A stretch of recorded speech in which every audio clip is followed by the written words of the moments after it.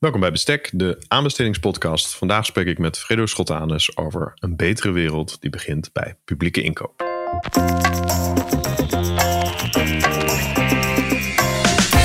Welkom bij Bestek, de podcast voor de aanbestedingswereld. Deze serie biedt inzicht in onderzoek. Meester Dr. Willem van de Universiteit Utrecht bediscussieert de uitdagingen van het aanbestedingsrecht. Samen met zijn gasten gaat hij voor u op zoek naar oplossingen. Dit is Bestek, de aanbestedingspodcast. Dag Fredo. Dag Willem, wat leuk om hier te zijn, eindelijk. Wat goed dat je dat zegt. Je zegt ook eindelijk. Ik heb je gelijk proberen te strikken toen je begon bij ons aan de universiteit. Als hoogleraar publieke inkoop bij het departement economie. Maar we hebben even moeten wachten vanwege corona voordat jouw oratie eraan kwam. Ja, want we hadden afgesproken om deze podcast te doen rondom mijn oratie. Die zou in november 2020 zijn geweest. En dat wordt nu iets later.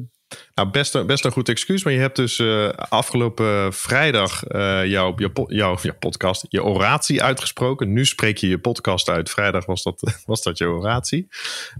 Als hoogleraar publieke inkoop. En ik zeg het er nog even bij. Je bent ook co-directeur van het Center for Public Procurement aan de Universiteit Utrecht. Waar wij collega's zijn. Je bent ook nog consultant bij Significant. Maar voordat we over jouw oratie, want die staat centraal vandaag, voordat we het daarover gaan hebben. En ben ik eigenlijk wel benieuwd. Ik weet ook dat jij een fervent hardloper bent en zelfs hardlooptrainer. En ik vind het wel leuk om misschien te starten met wat betekent dat voor jou? En is er zelfs een metafoor te maken tussen hardlopen en wetenschap? Nou, leuk om met sport te beginnen, Willem. Had ik niet verwacht. Hardlopen betekent veel voor mij. Het is sowieso een rustmoment in het drukke leven dat we hebben. Het levert voor mij ook vaak een hoop gedachten op, waarvan ik de helft weer kan weggooien als ik thuis kom en het bloed komt weer terug in je hersens. En ik vind het een hele mooie metafoor voor heel veel zaken. Ik denk niet zozeer voor hoe wij als wetenschappers samenwerken. Ik zie het toch veel meer als een teamprestatie. Dus dan kijk je naar voetbal of naar andere teamsporten.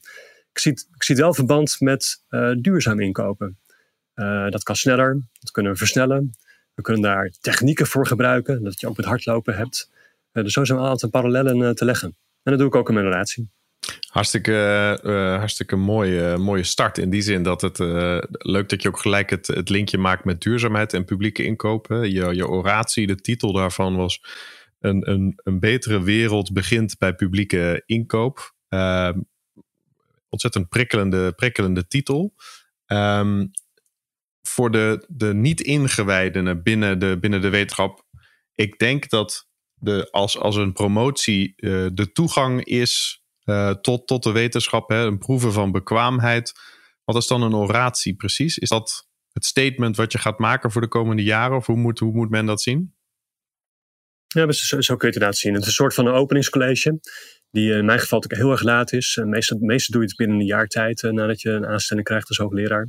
En eigenlijk vertel je inderdaad je visie op het vakgebied. En hoe je daar gaat bijdragen vanuit je onderzoeksgroep. Ja, mooi. Maar misschien dan gelijk, ik weet niet of dit de moeilijkste vraag is. We hebben een heel thema. Je hebt een oratie geschreven van, als ik het goed zeg, 53 pagina's. Die wordt ook gepubliceerd, komt online beschikbaar als ik het me goed herinner. Dus u kan het allemaal nalezen, maar zie vandaag dus als één grote teaser, een reflectie op jouw openingscollege. We gaan het hebben over de inhoud daarvan, maar één belangrijk punt en misschien ook wel dan controversieel, weet ik niet, wat de reacties zijn geweest daarop, is de startvraag: waarom begint een betere wereld eigenlijk bij de publieke inkoop? Je voelt hem goed aan. Ik heb de titel natuurlijk wel bewust scherp neergezet. Want niet iedereen is het daarmee eens. Dat zie je ook wel een aantal publicaties, vooral vanuit sommige economen, die toch stellen van dat begint helemaal niet bij publieke inkoop. Sterker nog, je moet helemaal niet duurzaam inkopen. We regelen duurzaamheid via belastingen, via wetgeving, via subsidies, via ontwerp, direct bij de bedrijven. Dus er zijn natuurlijk best wat argumenten op te voeren die niet pleiten voor publieke inkoop. Maar toch denk ik dat publieke inkoop in ieder geval, om nog één keer de meet voor te leggen met hardlopen, in het voorste startvak hoort te staan. Een aantal redenen wel daarvoor. Allereerst, wij weten allemaal dat inkoop, als je dat verandert, dat directe impact heeft op de vraag. Dus een beetje een kip-ei verhaal. Waar moet je nou beginnen met de duurzaamheid? Maar op het moment dat we gewoon stoppen met niet duurzaam inkopen, dan houdt het natuurlijk op met niet duurzaam aanbod. Dus dat zal wat effect gaan krijgen in prijzen. Er wordt nog goedkoper. Of je zal gaan zien, en dat hoop ik natuurlijk, dat dat aanbod dat niet duurzaam is, gaat verduurzamen. En dat is ook heel breed als je kijkt naar inkoop. Als je dus specifiek gaat kijken naar publieke inkoop, dan zijn er denk ik heel veel redenen waarom zich dat bij uitstek leent om een koploper te zijn voor duurzaam inkopen. Ik benoem ze ook in mijn oratie, maar de uitgebreide, zoals nu heel kort benoemen. Allereerst het enorme schaal. Ik heb ongeveer uitgerekend dat in 2022 het gaat om 100 miljard euro per jaar dat we alleen al in Nederland uitgeven via publieke inkoop. En ook de impact ervan op het klimaat is groot. Blijkt een RIVM-studie, dus ongeveer 12% van de CO2-emissie. Een ander argument is, we moeten het goede voorbeeld geven, een bepaalde morele verantwoordelijkheid. Overheid kan denk ik veel beter nog dan de private sector risico's dragen. Dus zeker als innovatie nodig is voor verduurzaming, er ligt daar denk ik een grote kans voor de overheid om dat te stimuleren. Dat is ook het werk wat professor Mazzucato erg achter staat. Dus de risicodragende rol van de overheid, die wordt wel eens onderschat, denk ik. We zien ook al dat de overheid de capaciteit kan organiseren rondom dit thema. Dat kun je denk ik veel moeilijker neerleggen bij het midden- en kleinbedrijf. Dus kennis en tijd. Ik denk ook dat de business case voor de overheid enorm positief is. Dat blijkt onder andere ook uit studies vanuit de Europese Commissie. Alles wat we nu niet doen aan het voorkomen en oplossen van vervuiling, dat levert heel veel meer kosten op in de toekomst. En ik denk dat veel van die kosten ook bij de overheid terecht gaan komen. Dus het kost je nu misschien ietsje meer. Ongeveer 1 tot 6%. Dat blijkt uit diverse onderzoeken. Maar het levert je op termijn echt heel veel op. Het verlaagt ook risico's. Dus het niks doen is natuurlijk een hele risicovolle aanpak. En tot slot draagt het bij aan diverse doelen van de overheid. Dus we maken een veiligere wereld, een gezondere wereld. Dat zijn ook een aantal belangrijke doelen voor de sponsoren van mijn leerstoel. Zoals Defensie, zoals politie. Een aantal ministeries. Die ook die meer doelen nastreven dan alleen verduurzaming. Die raken elkaar. We zien het nu met de oorlog in Oekraïne. De impact die het heeft op onze supply chains. Op het moment dat we die supply chains al meer verduurzaamd hadden, meer circulair hadden gemaakt, waren we minder afhankelijk geweest van bepaalde leveranciers. Ja, mooi. Je introduceert het. Ik was al overtuigd over Fredo, maar nu helemaal natuurlijk. Maar het is ook mooi wat je zegt. Hè? Ook het consortium wat achter jouw leerstoel zit, die zagen ook echt het belang hiervan. Hè? Dus het gebeurt wel vaker dat er vanuit overheid of markt dat een belang wordt gezien naar onderzoek. En natuurlijk gebeurt dat op onafhankelijke wijze, hè? Hoe jij dat inricht. Maar daar wordt het belang al gezien. Dus zeker ook binnen de wetenschap is dan de vervolgstap, denk ik. En dat omschrijf je mooi. Hè? Tijd, de business case, schaal, de risico's, het behalen van diverse doelen. Dus ik denk inderdaad dat publieke inkoop meer, hè, dus als je het hebt over versnellen, meer kan doen om hem bij te dragen aan een betere wereld. Dus daarom zijn we zo ontzettend blij dat je hier specifiek aandacht aan gaat geven. Ik bedoel, jouw leerstoel is publieke inkoop, maar heeft ook die speciale focus op duurzaamheid, op sociale inclusie, op alle andere bredere doelen.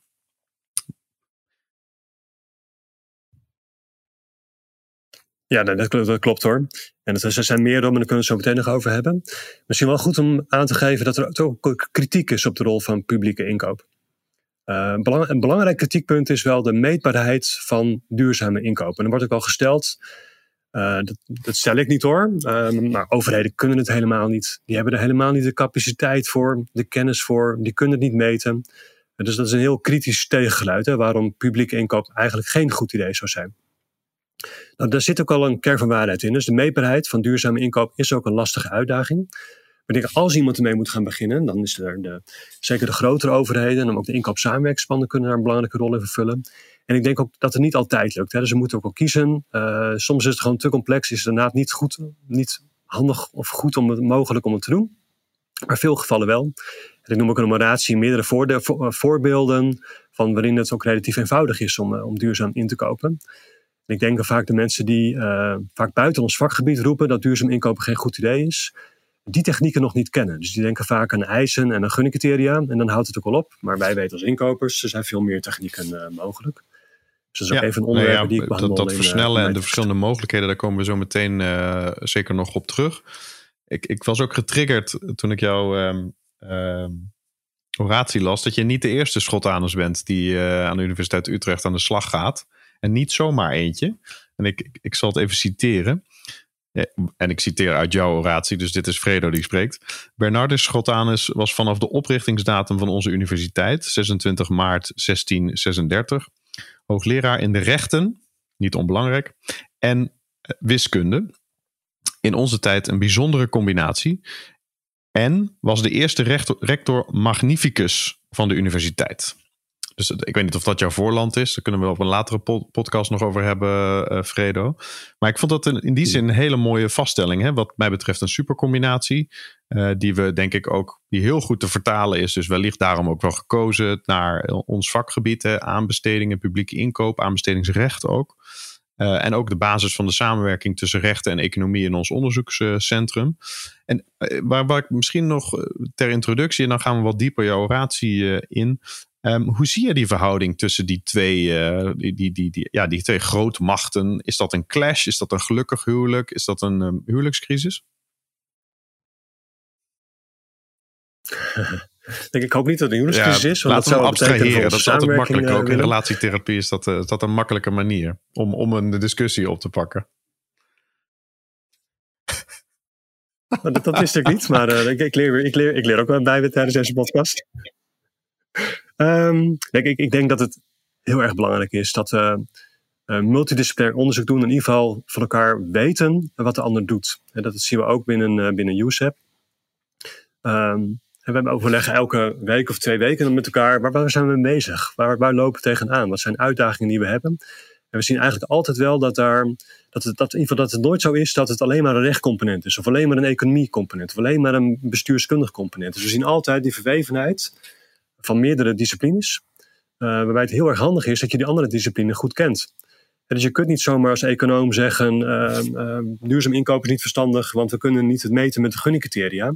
Want dan weet je niet de volledige context. Je weet niet wat er mogelijk is binnen het recht. En ook niet wat er mogelijk is binnen de bedrijfskunde. En dus ik denk niet dat wij dan zozeer heel vaak samen onderzoek doen. Omdat onze onderzoekstechnieken wel heel erg van elkaar verschillen. Ook de tijdschriften waarin we publiceren. Het aantal voetnoten dat we gebruiken in artikelen, dat verschilt substantieel. Dus dat hoeven we niet per se te doen. Maar wel snappen van elkaar waar we mee bezig zijn. Dat is zo belangrijk. En dat zien we denk ik ook al terugkomen in de aanbestedingswet. Waarin dat nog beter kan, denk ik. Je noemde al eerder in een podcast dat het heel gek is dat de levenscycluskosten, als je gaat inkopen op basis van levenscycluskosten, dat je dat moet motiveren. Dat lijkt er toch op dat er een bepaalde mate van onbegrip is. Want wat betekent zo'n concept als je dat nou op een goede manier toepast? Dus er zijn er meer voorbeelden te vinden. Ik denk als we nou beter hadden begrepen hoe de ander vakgebied er tegenaan kijkt, dan voorkom je dit soort. Ik onderschrijf dat helemaal. Dus ik denk dat we alleen maar tot betere oplossingen voor de wereld kunnen komen als we die onderzoeksresultaten individueel uitvoeren in teamverband, maar ook interdisciplinair, dus discipline overstijgend. En dat je dan pas echt met goede oplossingen kan komen. Overigens zullen we het nooit eens worden over de hoeveelheid voetnoten. Wij gebruiken binnen rechtsgeleerdheid de juiste hoeveelheid. Wij gebruiken ook voetnoten. Daar waar jullie nog steeds weigeren om te accepteren dat dat de beste manier is. Hè? Die gekke haakjes en dan een titel en een naam en een jaartal in de tekst. Nou ja, goed. Ja, precies. Ook nog inconsistent. Dus niet alleen foutief, ook nog inconsistent hoe jullie dat doen. Luister, en dat is mijn tweede opmerking naar aanleiding van wat je zei. Zeker ook dan eventjes naar de aflevering van Daan Versteeg van Bestek. Die dat punt maakt ook in zijn pre-advies over levenscycluskosten. En dat eigenlijk gek is, hè, dat zo in de wet staat. Ja. Maar, dat gebeurt natuurlijk altijd in deze podcast waar het recht hoofdzakelijk centraal staat. Maar in een context wil ik toch ook eventjes dan een aantal opmerkingen die jij maakte over het recht ook citeren. Het is wel fijn, hè? Als je de geschreven stukken hebt, kan ik het gelijk weer terugleggen, zonder dat je het daarmee oneens kan zijn, maar wel tekst en uitleg moet geven. Want je stelt in een voetnoot: duurzame wetgeving zou het speelveld eerlijker kunnen maken voor duurzame bedrijven, maar deze loopt doorgaans niet voorop of wordt nog niet voldoende gehandhaafd. En, een volgend citaat: overheden hebben in beginsel dan ook geen wetgeving nodig om inkoopgedrag te veranderen, hoewel dat wel zou helpen. Einde citaat. En in jouw oratie blijf je ook redelijk dicht bij je eigen vakgebied. Hè? Ik denk dat je zeker wel ideeën hebt over hoe we het recht zouden kunnen verbeteren. Maar wat ik naar aanleiding daarvan interessant vond is, ik dacht gelijk, Koba heeft mij een tijd geleden geïnterviewd en die had een soortgelijke quote daarboven gezet. Een betere wereld begint bij de jurist. Als een soort van, ik denk dat het bij mij meer een steek onder water was. Heel leuk interview met Thomas trouwens. Maar ook een beetje gekscherend van, normaal worden juristen gezien als degene die nee zeggen. Dus begint het eigenlijk toch bij een jurist. Maar hoe zie jij dat? Hoe zie jij de rol van het recht in dit hele gebeuren? In de context van duurzaam sociaal inkopen? Nou, allereerst leuk dat je natuurlijk citeert uit mijn oratie. Ik zou het gelijk het vrij terug kunnen leggen. Nu ben je selectief aan het citeren, zonder de context erbij te pakken. Maar dat zou je niet doen. Nee, precies. Maar daar zal ik verder niet op ingaan, vind ik. Nee, dat zou ik nooit doen. Ik zou je wel een tegenvraag willen stellen. Ik wil best geloven dat de juristen bij USEP, of ook de juristen die je vaak hier in de podcast te gast hebt, dat die voorop lopen in gedachtegoed en de onderzoeken die ze doen. Maar welke wetgeving loopt nou echt voorop? Jeetje, wat een vervelende vraag, Fredo. Maar laat me eerst mijn eerste antwoord zo zijn. Ik twijfel of wetgeving überhaupt voorop moet lopen. Vaak is het denk ik juist heel goed dat wetgeving langzaam tot stand komt. Of dat men dat graag sneller zou willen zien in de praktijk. Maar dat het goed is dat een maatschappelijk debat soms wat langer gevoerd wordt voordat we dat gaan vastleggen in wetgeving. Dus dat is denk ik als eerste. Maar zeker met aspecten als de klimaatcrisis is het denk ik van belang dat er jarenlang niks tot weinig is gebeurd om de klimaatcrisis aan te pakken. En dat ik nu steeds meer ook denk van ik denk dat de jurist ook een rol heeft om bij te dragen aan gedachtegoed wat bij kan dragen aan het oplossen van een klimaatcrisis. En dat wetgeving dan heel erg nuttig kan zijn. Ik noem twee kleine voorbeelden. In Italië is de leefwereld, ik chargeer een beetje, maar is ook de toekomstige generaties en de bescherming daarvan, van hun gezondheid, is vastgelegd in de grondwet. Dat vond ik wel interessant, en dat is denk ik best vooruitstrevend als je het hebt over recht dat vooruit loopt. Als iets wat wij belangrijk vinden voor de toekomst, voor onze kinderen, hun kinderen, et cetera. En ten tweede is ook de discussie, waar we al meer over hebben gesproken, over verplicht maatschappelijk verantwoord aanbesteden. Dus welke rol speelt het recht nou in het verplichten van publieke inkoop? Dus niet het bieden van mogelijkheden, maar juist verplichtingen. En als je het hebt over vooruitlopen, dan zie je dat Europa nu heel veel wetgeving aan het introduceren is waarin het verplicht wordt. En eigenlijk zou je wel kunnen zeggen dat Europa, als je heel kritisch bent, zijn ze nog steeds te laat. Maar in ieder geval vooruit loopt op de Nederlandse wetgever en op soms ook de praktijk die toch nog denk ik veel kansen laat liggen om duurzaam in te kopen en bij te dragen aan grote maatschappelijke vraagstukken. Ja. Ik sluit me heel mooi. Ik vind het een mooi voorbeeld. Je noemt ook zeker het voorbeeld uit Italië. Ik denk daar vaak wel weer, we hebben ook in onze aanbestedingswet een artikel staan dat iets zegt over maatschappelijke waarden. Maar volgens dat daadwerkelijk iets mee doen, of dat waarde heeft in de praktijk, dat valt ook enorm tegen. Dus het zijn vaak toch nog wel mooie woorden, maar dat het echt concreet leidt tot handhaving, tot directe actie, dat er daadwerkelijk wat gebeurt. Dat is vaak nog wel een grote stap die nog gezet moet worden. Dus ik ben het helemaal met je eens hoor, dat wetgeven enorm zou helpen. Ik denk ook heel veel inkopers zou het helpen als die er zou zijn. Dat scheelt gewoon heel veel discussies intern. Als het draagvlak er nog niet is, want het is er niet altijd overal. Ik denk alleen dat je dat op dit moment nog niet ziet. En het fijne is van publiek inkoop, dat kunnen we nu al doen. Nu al kunnen we die contracten die we morgen gaan afsluiten, kunnen we verduurzamen. Daar hebben we in principe geen wetgever voor nodig. Maar dat staat natuurlijk ook in mijn citaat. Het zou natuurlijk enorm helpen als we dat zouden hebben. Helemaal eens. Maar laten we niet wachten tot die wetgeving is. Maar voordat we te lang over het recht gaan praten, want dat wil ik zeker. Dat wil ik misschien wel, maar ik zal me inhouden vandaag. Want laten we gaan kijken naar de kern van je oratie. Je spreekt over 2 pijlers van de leerstoel. En dat vat je wel mooi samen, vind ik. Doe de goede dingen en doe de dingen goed, eigenlijk. En wat zijn dan die 2 pijlers? Misschien ter introductie. Want dat is ook, denk ik, een goede manier voor de luisteraars om een beetje verwachtingenmanagement. Wat kunnen we eigenlijk verwachten, denk ik, van de leerstoel? Kun je daar een korte, wat gaat centraal staan de komende jaren? Een mooie vraag om mee te beginnen. Ik denk dat om eerst de link te leggen met de goede dingen doen en de dingen goed doen. Enerzijds willen we vanuit de leerstoel kijken hoe kunnen we nou bijdragen dat als wij geloven dat het goed is om duurzamer in te kopen, om sociaal in te kopen, hoe kunnen we dat versnellen? Hoe kunnen we bepaalde barrières wegnemen of bepaalde stimuli organiseren? En wat werkt dan wel, wat werkt dan niet?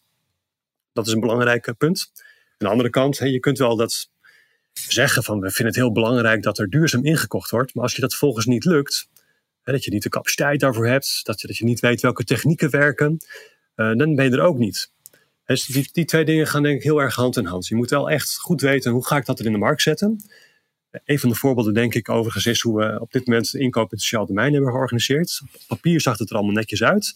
Maar hoe je dat dan daadwerkelijk echt van elkaar gaat krijgen in de praktijk, dat is ingewikkeld. Ik denk dat dat een van de dingen is die onderschat is geweest. Wat een mooi voorbeeld is eigenlijk een slecht voorbeeld is van te weinig multidisciplinariteit met het invoeren van dergelijke wetgeving. Dus die twee dingen vind ik erg belangrijk in ons onderzoek. En dat zien we ook terugkomen in de promotieonderzoeken die gekoppeld zijn aan de leerstoel.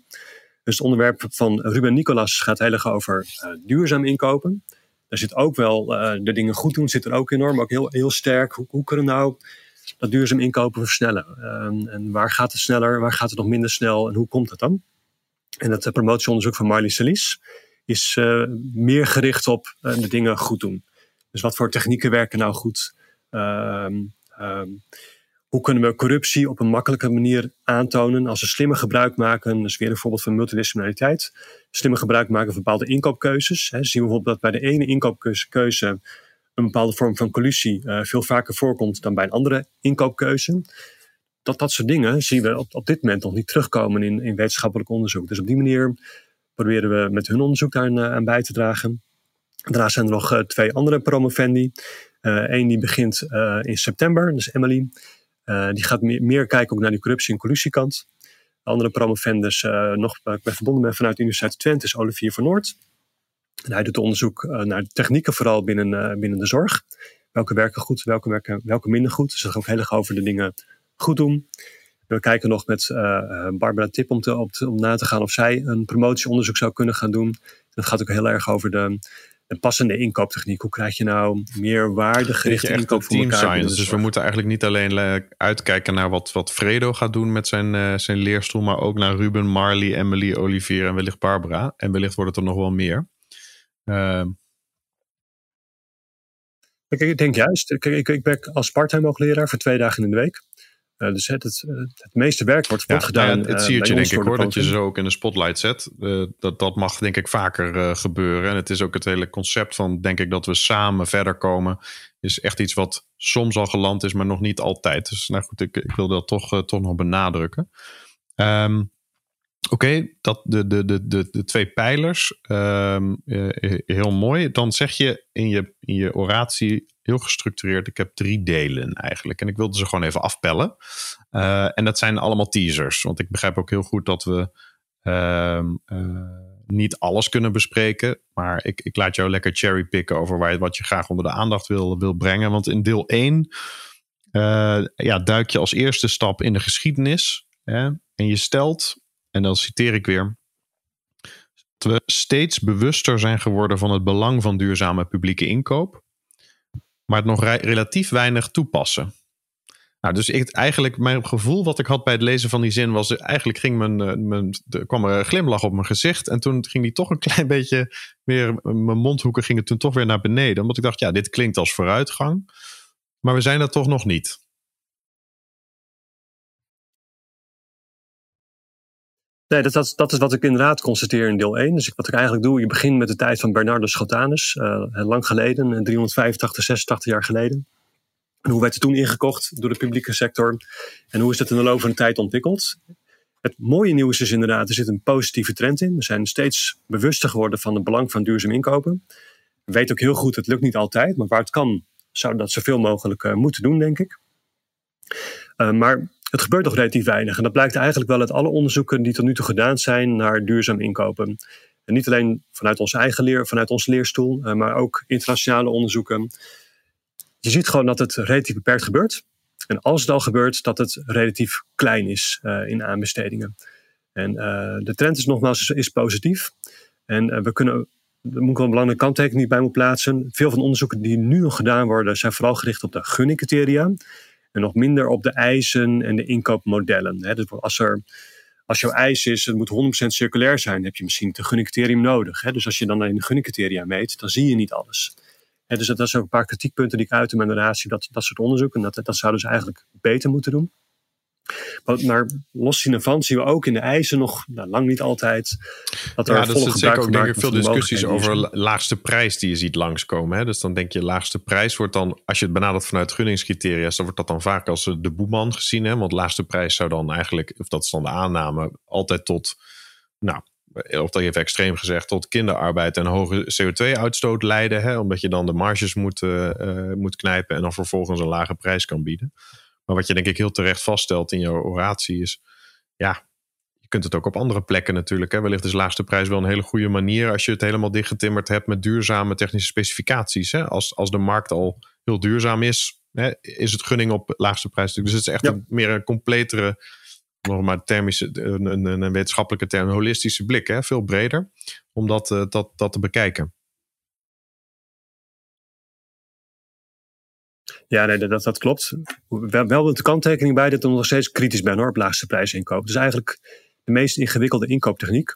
Omdat er allemaal prikkels ontstaan om inderdaad ergens kosten te gaan besparen in je keten. En de leverancier die dat het beste doet, dus die het beste kan verhullen dat er ergens arbeidsomstandigheden niet oké zijn. Of dat er toch ergens een bepaalde vervuiling ontstaat, waardoor die goedkoper kan aanbieden. En die is in het voordeel daarvan. Dus je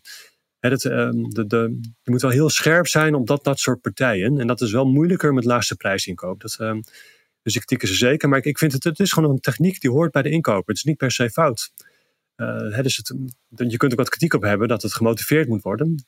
Hoewel ik nog steeds denk dat het een goede keuze is, hoor. Maar vanuit dat perspectief bezien is het ook wel gek, zeg maar, dat het een minder goede techniek zou zijn. 114 aanbestedingswet dat je, als je kiest voor laagste prijs, die moet je motiveren. Dat is wat je even voor de juridische context erbij. Als we dan vaststellen dat het inderdaad potentie heeft, maar nog relatief weinig wordt toegepast, dan komen er gelukkig ook oplossingen. Dus we kunnen rustig gaan slapen vanavond. Nog niet. Nee. Nou, toch nog niet, Willem. Ja. Dus we moeten slapen. Laten we dat vaststellen. Want als vervolgstap dan stel je, en ik citeer weer, dat er veel mogelijkheden zijn om duurzaam in te kopen en om dit te versnellen. Nou, toen gingen de mondhoeken weer omhoog natuurlijk. En je stelt daarbij eigenlijk dat er 3 categorieën zijn. Of zo heb jij ze geïdentificeerd. Inkoopbeleid, inkoopproces en inkooptechniek. Als we nou beginnen bij inkoopbeleid. Wat is nou één voorbeeld daarvan wat we beter zouden kunnen doen ten aanzien van dit onderdeel van het versnellingsproces? Ja. Er zijn overigens niet 3 categorieën, hoor. Er zijn er meer te bedenken. Maar ik heb er gewoon 3 uitgepikt om mijn oratie om op te verdiepen. Om de eerste te pakken. Dat gaat dus over inkoopbeleid. Ik denk dat het een tool is die relatief weinig wordt gebruikt door veel overheden. Dat blijkt ook wel uit ander onderzoek dat vaak verouderd is. En zeker duurzaam inkopen krijgt er nog niet altijd veel aandacht in. En vaak wordt het inkoopbeleid door de organisatie toch beleefd. Dus dat stuk dat zegt, we moeten, als je iets voor €15.000 of meer inkoopt, moet je 3 offertes uitvragen. En we moeten iets doen met social return. En dat is vaak de samenvatting van 20 pagina's tekst binnen organisaties. En als er wat mij betreft 1 kernpunt in zou moeten staan, is het wat mij betreft dat een overheid zegt, met onze inkoopbeleid, vanaf nu is het verplicht om in te kopen op basis van prijs, kwaliteit en duurzaamheid. En als je dat niet doet, dan moet je het motiveren. Dus eigenlijk het motiveringsartikel waar je net voor verwees in de aanbestedingswet, dat we nu hebben voor inkopen een beste prijs-kwaliteitsverhouding. Wat mij betreft voegen we daar het woordje duurzaamheid aan toe. En ik noem het mijn relatie mensen en milieu. Het is iets meer uitgesplitst nog. Dus ik denk dat we daar grote impact ik merk dat je ten aanzien van zo'n nieuw startpunt eigenlijk, waar dus dan vanuit de inkoop waar je zou moeten beginnen en anders moet motiveren. Als jurist denk ik dan een beetje, word ik altijd aan mijn haren een beetje in mijn nek overeind staan, dat ik denk, ik zie het nut ervan, want het leidt denk ik tot meer overwegingen en meer discussies intern. Als je kan zeggen, ofwel vanuit inkoopbeleid of vanuit de wet, hoe je het dan ook regelt, dat er een verplichting komt. Maar als ik dan kijk naar de Nederlandse praktijk met een clusterverbod, waar eigenlijk veel standaard motivaties de ronde doen, dan twijfel ik een beetje aan de effectiviteit. Ik weet dat jij daar een antwoord op hebt natuurlijk, maar vanuit het recht bezien, als je het hebt over kruisbestuiving tussen onze disciplines, zijn dat soort verplichtingen vaak een beetje een wassen neus. Want als je als partij dat aan de kaak stelt, dan zeg je, de aanbestedende dienst heeft dit niet voldoende gemotiveerd. Dan is er kijk, als er geen motivatie is, dan heb je misschien nog een punt, maar dan kan die waarschijnlijk later nog worden geschreven. En dan zijn het vaak een korte motivatie waar je eigenlijk niet zoveel aan hebt. Dus dan stel ik een beetje de vraag terug van waarom zouden we dan toch moeten motiveren? Ja, goede vraag hoor, het terecht punt. En verderop in mijn oratie geef ik ook aan dat het clusterverbod en het splitsingsgebod wat mij betreft uit de aanbestedingswet mogen. Ik vind het niet per se hele goede regelingen. En ik denk dat het ook blijkt uit de praktijk. Dus met heel veel standaard motiveringen. Ongetwijfeld zal het wel enig effect hebben gehad hoor, maar ik ben heel kritisch op dat soort artikelen. Het beste prijs-kwaliteitsverhouding artikel, die lijkt wel heel effectief te zijn. Als je kijkt naar de mate waarin er ingekocht wordt op basis van laagste prijs in de bouw. Voordat het artikel werd in werking trad. Was ongeveer 70%, was in 2008, wat op laagste prijs werd ingekocht. En dat is ondertussen is het percentage bijna omgekeerd. Dus we zien dat er meestal wordt er ingekocht op plaats van beste prijs-kwaliteitsverhouding. En nou zien we die trend niet in elk land terugkomen. In Duitsland is de trend bijvoorbeeld tegenovergesteld. Daar was het 50% laagste prijs in 2008. En nu is dat 93% laagste prijs. Dat zijn al hele andere cijfers. Terwijl het een buurland is, vlakbij, ook professionele inkopers daar, toch op een hele andere manier. Dus ik denk, niet elk lid moet je met motivering oplossen. Maar deze denk ik kan wel heel effectief zijn. Met één cruciale randvoorwaarde. De motivering mag nooit alleen intern zijn. Dus het moet niet een intern memo zijn waar we zeggen, deze keer doen we het niet duurzaam, want het moet altijd openbaar zijn. Zodat leveranciers die daadwerkelijk een belang hebben, die een duurzaam aanbod hebben, kunnen klagen op het moment dat er niet duurzaam ingekocht wordt, terwijl het wel kan.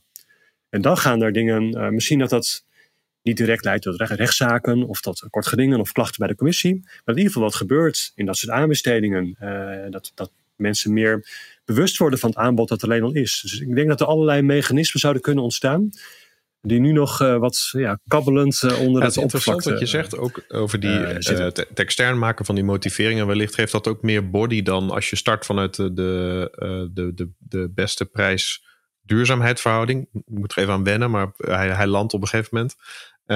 Om invulling te geven aan artikel 1.4 lid 2. Hè? De verplichting die je al noemde om maatschappelijke waarde te creëren. Wat nu een wassen neus is, denk ik, bij de rechter of een papieren tijger. Maar zo in ieder geval inzicht te geven in de besluitvorming. Maar dat is een mooi voorbeeld van, denk ik, inkoopbeleid. Dan het inkoopproces. Ja, het inkoopproces. Alle inkopers kennen het inkoopprocesmodel van Arjan van Welen. Dat komt uit zijn oratie. Dat is bijna letterlijk ongeveer hetzelfde. De oratie van Arjan was in 1990, dat is lang geleden. En dat inkoopproces, zoals Arjan dat beschreef, was: we specificeren een bepaalde inkoopbehoefte. We selecteren een leverancier. We sluiten een contract af. We bestellen.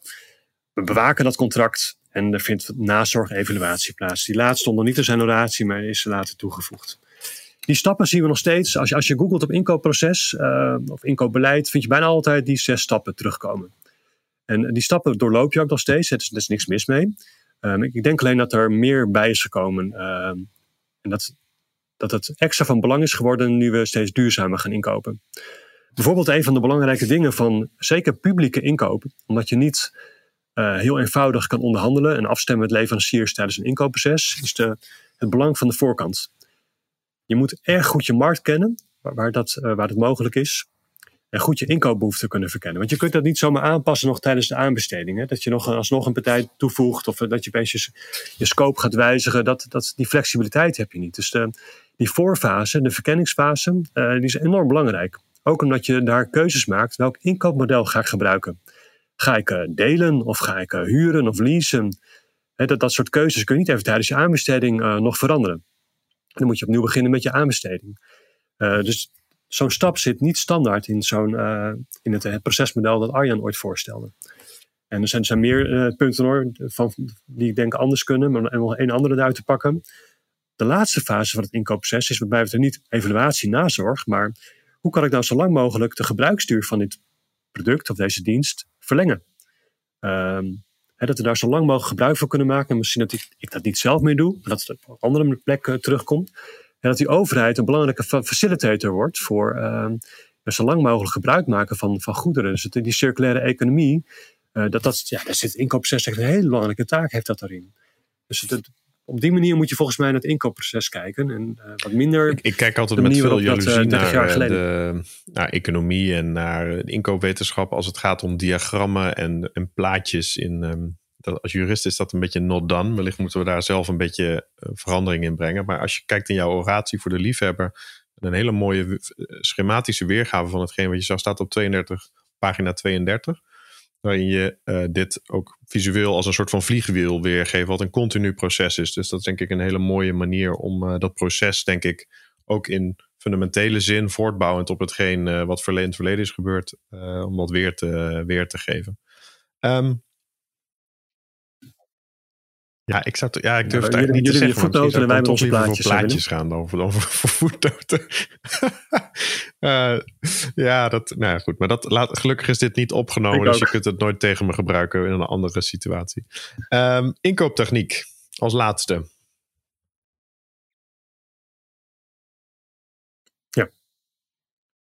Ja, de inkooptechniek, ik leg er ook mooi parallel op met hardlopen hoor. Daar is heel veel mogelijk. Er zijn allemaal aspecten die invloed hebben op die inkooptechniek. En daar kun je van alles en nog wat mee doen. Dus ik noem een paar voorbeelden in oratie. En een van de dingen die ik daar bijvoorbeeld noem is, ik denk dat we selectiever kunnen zijn in welke leveranciers we vragen om een offerte. En die ruimte is natuurlijk wat minder als je een openbare Europese aanbesteding doet. Zelfs dan nog kun je met nudgen nog wat sturen richting bepaalde leveranciers. Dat ook al gedaan wordt door bepaalde overheden. Dat je eigenlijk zegt van, het is een openbare aanbesteding, maar ik ben eigenlijk toch vooral op zoek naar dit soort type partijen. Hè. Iedereen kan nog meedoen, maar je laat wel eventjes zien wat je ongeveer zoekt. Hè. Dus dat is nudgen. Misschien wel een grijs gebied hoor, of dat zou mogen, maar dat laat ik natuurlijk aan jullie. Onder de Europese aanbestedingsdrempels heb je natuurlijk al veel meer ruimte om te kijken welke partijen vraag ik om een offerte. Dus op het moment dat je een meervoudige onderhandse procedure doet, wie nodig je uit? En ik denk dat we daar nog vaak blijven hangen in wie we altijd al uitnodigden. De leverancier die we toch al hebben. Dan blijf je toch al hangen in de economie zoals die nu is. En als we willen naar de economie van de toekomst, dan moeten we waarschijnlijk ook nieuwe partijen gaan toevoegen. Natuurlijk zijn er ook huidige partijen die mee veranderen richting de toekomst. Maar er zijn ook partijen die dat niet doen. En die moeten wat mij betreft minder vaak om een offerte vragen als overheid. Om die prikkel neer te leggen. En we moeten belonen natuurlijk van partijen die wel meewerken aan de doelstellingen die we als overheid, als maatschappij hebben. En dat zou je nog kunnen zeggen, ja, maar onder de drempel, waar gaat het dan eigenlijk over? Nou, dat is 2/3 van het inkoopvolume. Dat is 96% van het aantal inkooptrajecten. En daar ligt toch in principe de grootste impact. Hoewel het kleine werk vaak nog is. In principe ligt de grootste impact nog onder de drempels. Nee, wat zijn we galant in deze podcast, hè? Mede daarom kijkt ook, denk ik, de Europese Commissie daar altijd met veel interesse naar. Hè? De Europese Commissie kan vanuit de aanbestedingsrichtlijnen alleen reguleren vanuit interne marktgedachten. Het uitgangspunt is dat het onder de drempel, dat die rechtvaardiging er niet is. Dus dat je ook geen wetgeving kan invoeren. Maar ook daar realiseren ze dat, zeker omdat die opdrachten kleiner zijn ze ook minder complex. En is er misschien ook wel meer potentie voor het ook behalen van andere soortige doelstellingen. Maar dat ter reactie. En Mark onderbrak je, ga vooral door.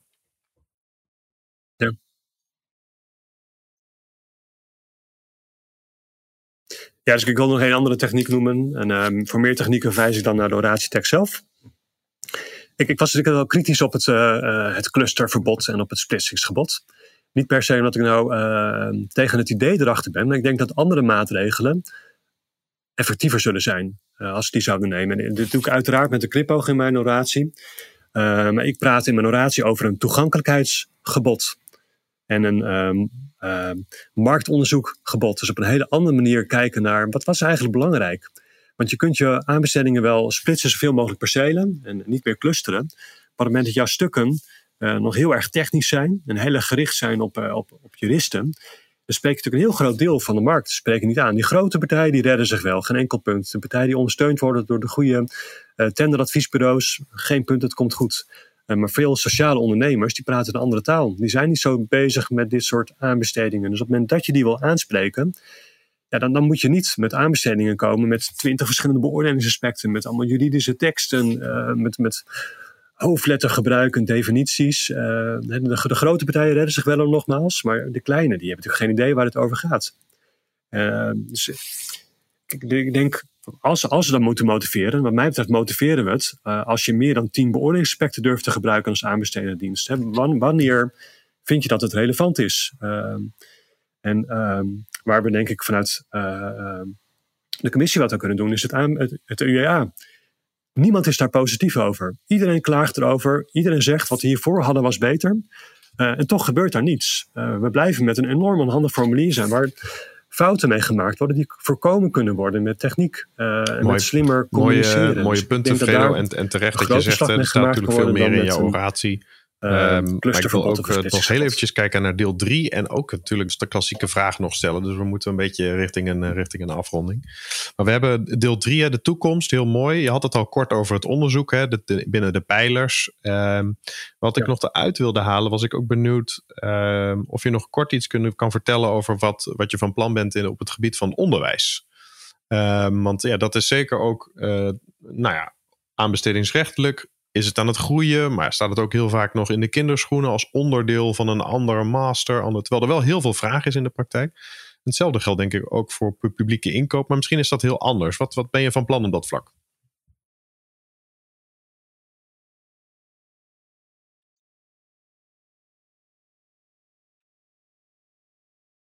Ja, wij geven het vak publieke inkoop 2 keer per jaar op de universiteit. Dus dat is een belangrijke rol daarin. Ook probeer ik studenten enthousiast te maken met een aantal gastcolleges die ik op verschillende plekken verzorg. Je merkt ook echt dat dat effect heeft. Dus een enkel college kan soms net zo effectief zijn als een heel vak geven. Als je me net die ene persoon in de zaal aanspreekt die zegt, hey, dit vind ik leuk, dit vind ik interessant. Zo ben ik er zelf ook toevallig ingerold. Door toevallig een keer een college van Jan Telge te volgen. En dat trok mijn interesse. Dus op die manier hoop ik ook via onderwijs bij te dragen. En wat ik zelf heel leuk vind onderwijs, en dat doe jij ook in jouw onderwijs, is om studenten te betrekken bij de praktijk. Dus ik probeer de leukste onderzoeken altijd te publiceren op LinkedIn. Ik vond het erg leuk bijvoorbeeld dat een groepje van onze studenten dit jaar is uitgenodigd om wat te vertellen in een piano-webinar over innovatiegericht inkopen. Dat was ook echt bijzonder voor de studenten. Dus ik denk dat we vaker nog als universiteit... Daarom wil ik het ook toch nog over de laatste vraag gaan hebben. Dank voor dat kijkje in de keuken ook voor de toekomst. Ik vind het vooral ontzettend leuk om die stukken te lezen van studenten op LinkedIn. Daar geniet ik echt van. Dan denk ik, potverdorie, was ik al zo goed als student? Dan denk ik dat het antwoord eigenlijk impliciet nee is. Maar dat is wel echt mooi om te zien wat ze allemaal kunnen. En hoe dat die toekomstige generatie ook veel gaat betekenen voor ons vakgebied, denk ik. Ik begon deze podcast met eigenlijk de vaststelling dat je niet zoveel zegt of zou gaan zeggen over het recht. Maar inmiddels heb ik een lijstje gemaakt. Ja. Wat al wel wat. Er staat de afschaffen van het clusterverbod en het splitsingsgebod. Invoeren van een beste prijs-kwaliteit duurzaamheidsverhouding tenzij. Dat waren denk ik eigenlijk al een beetje voorbodes voor de laatste vraag. Die ik altijd stel. Stel je mag 2 of 3 dingen veranderen in de publieke inkoop of in het aanbestedingsrecht.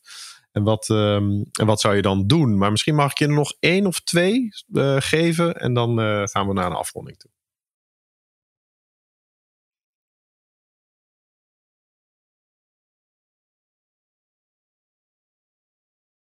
Ja, goed om te doen. Nee, wat je net al aangaf. Dus ik geef aan voor beleid. Zou je kunnen opnemen als overheid. De beste prijs-kwaliteit duurzaamheidsverhouding moet verplicht zijn. En wat mij betreft wordt het ook opgenomen in de nieuwe wet. Dat mogen natuurlijk duidelijk zijn. En ik heb er nog 2 andere. Misschien wat andere onderwerpen waar we ook mee bezig zijn als leerstoel. Eentje daarvan gaat over openbare inkoopdata. Wat mij betreft maken we niet alleen maar de contractwaarde openbaar, nagunning. Maar ook de kwaliteitsscores. Die hebben we toch als we inkopen op basis van beste prijs-kwaliteitsverhouding. De concurrenten hebben dat ook. Dus iedereen weet hoeveel punten de winnaar had en weet hoeveel punten die zelf had. Dus ik zie er niet zoveel problemen mee dat ook die scores van de verliezende partijen worden gedeeld. Maar in ieder geval die van de winnaar kunnen gedeeld worden. En wat mij betreft ook de namen van de verliezers. Om daar transparanter in te zijn. Zodat we beter een beeld krijgen. Welke partijen doen mee met aanbestedingen? Wanneer winnen ze? Dat mag wat mij betreft open en transparant zijn. Op het moment dat je meedoet met een aanbesteding, dan betekent dat ook dat jouw naam als leverancier wordt gepubliceerd. Dat je daar meegedaan hebt. En dat de winnaar voor een bepaalde waarde een contract krijgt. En dat hij deze kwaliteitsscores daarvoor gehad heeft.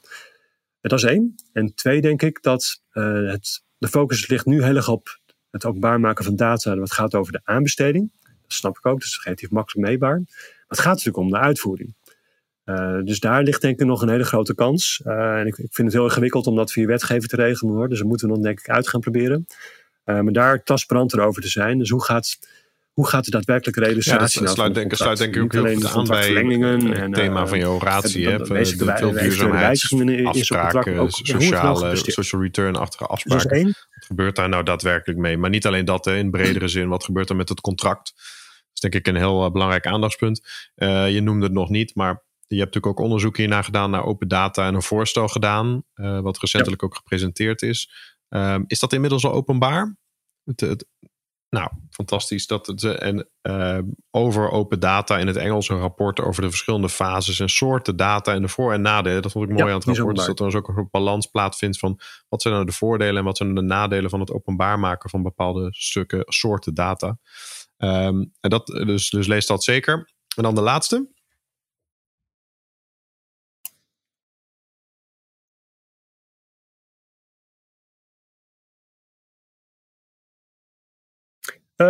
Dat was een hele technische erbij pakken, Willem, om daarmee af te sluiten. Als je bijvoorbeeld nu kijkt naar raamcontracten die we hebben. Enerzijds is het gek dat we duur en volume moeten vastzetten. Eigenlijk heb je dus 2 stops erop zitten. Dus op het moment de duur moeten we ook motiveren. Hè? Dus daardoor zie je een beperking van ruimcontracten die vaak dan maar op 4 jaar gezet worden. Want dan moeten we motiveren als het langer dan 4 jaar is. Vind ik eigenlijk gek als je het volume er ook wat in zet. Zeker ook als langlopende contracten zouden in principe, zeker voor leveringen, ook meer circulariteit kunnen stimuleren. Dus dan is het gek dat je meer moet motiveren dat je het langer doet. Het is een beetje hetzelfde als levenscycluskosten. We gaan iets doen, althans als dat de bedoeling is, dat het leidt tot meer duurzaamheid. Dan moet je het motiveren. Wat mij betreft moet het andersom zijn. Op het moment dat je het niet duurzaam doet, dan moet je het gaan motiveren. Dus de bewijslast moet naar de tenders gaan die dus niet duurzaam of circulair zijn. En wat mij betreft mogen contracten ook flexibeler zijn. Dus op het moment dat markten ook veranderen, verduurzamen, innovatiever worden, dan komen daar soms partijen bij. En zeker als je contracten langer gaan lopen. Wat mij betreft zet hem tussentijds open. Of mag hiervan een aanbestedingsdienst die optie hebben dat dat kan. En dat hebben we ook wel eens gedaan bij inkooptrajecten die dan niet onder deze wetgeving vielen. En wat we dan doen, we halen weer een beoordelingscommissie erbij en we beoordelen de nieuwe leverancier op dezelfde manier zoals het gedaan is bij de oorspronkelijke leveranciers. En die kan erbij komen. We zijn er ook open en transparant over in de stukken dat het kan gebeuren. Het kan ook betekenen dat de partij een keertje uitgaat. Afsluiter ook denk ik goed voor de luisteraars om te zien dat het natuurlijk niet alleen over duurzaamheid gaat, maar dat je ook bezighoudt met dit soort hele inkooptechnische fijnproeverij over ramenovereenkomsten. En een goed punt wat je maakt, denk ik, ten aanzien van duur en volume. Dat zijn natuurlijk dingen die aan de ene kant uit de wet kwamen, maar ook recentelijk uit de jurisprudentie van het Hof van Justitie, waarin dat zo'n absoluut volume vereist wordt door het Hof. En dat we denk ik zeker ten aanzien van langetermijnprojecten die circulair zijn, moeten gaan nadenken over de vormgeving van contracten. Misschien nog wel leuk, recentelijk heb ik ook een Engelstalige podcast opgenomen met Marta over het afroepen van een raamovereenkomst in een raamovereenkomst, wat eigenlijk aansluit bij dit aspect, omdat het hetzelfde probeert te bewerkstelligen, een langere contractuele relatie. Daar kun je natuurlijk juridisch heel veel over zeggen. Dat doen we dan ook in die podcast. Maar ik vind het leuk dat je dat hier ook zeker nog aanstipt. Fredo, mag ik jou hartelijk gaan danken voor jouw bijdrage vandaag. Dank voor die terugblik op jouw oratie. Maar vooral ook een vooruitblik over wat we kunnen gaan verwachten. En waar het naartoe gaat. Hartstikke mooi. Dan sluit ik af met Dit was Bestek, de aanbestedingspodcast. Dit was Bestek, de aanbestedingspodcast. Wilt u ook bijdragen aan de discussie over het aanbestedingsrecht? Deel dan uw gedachten over deze of andere afleveringen op LinkedIn of Twitter. Heeft u een idee voor een aflevering? Laat dan een bericht achter op www.aanbestedingspodcast.nl.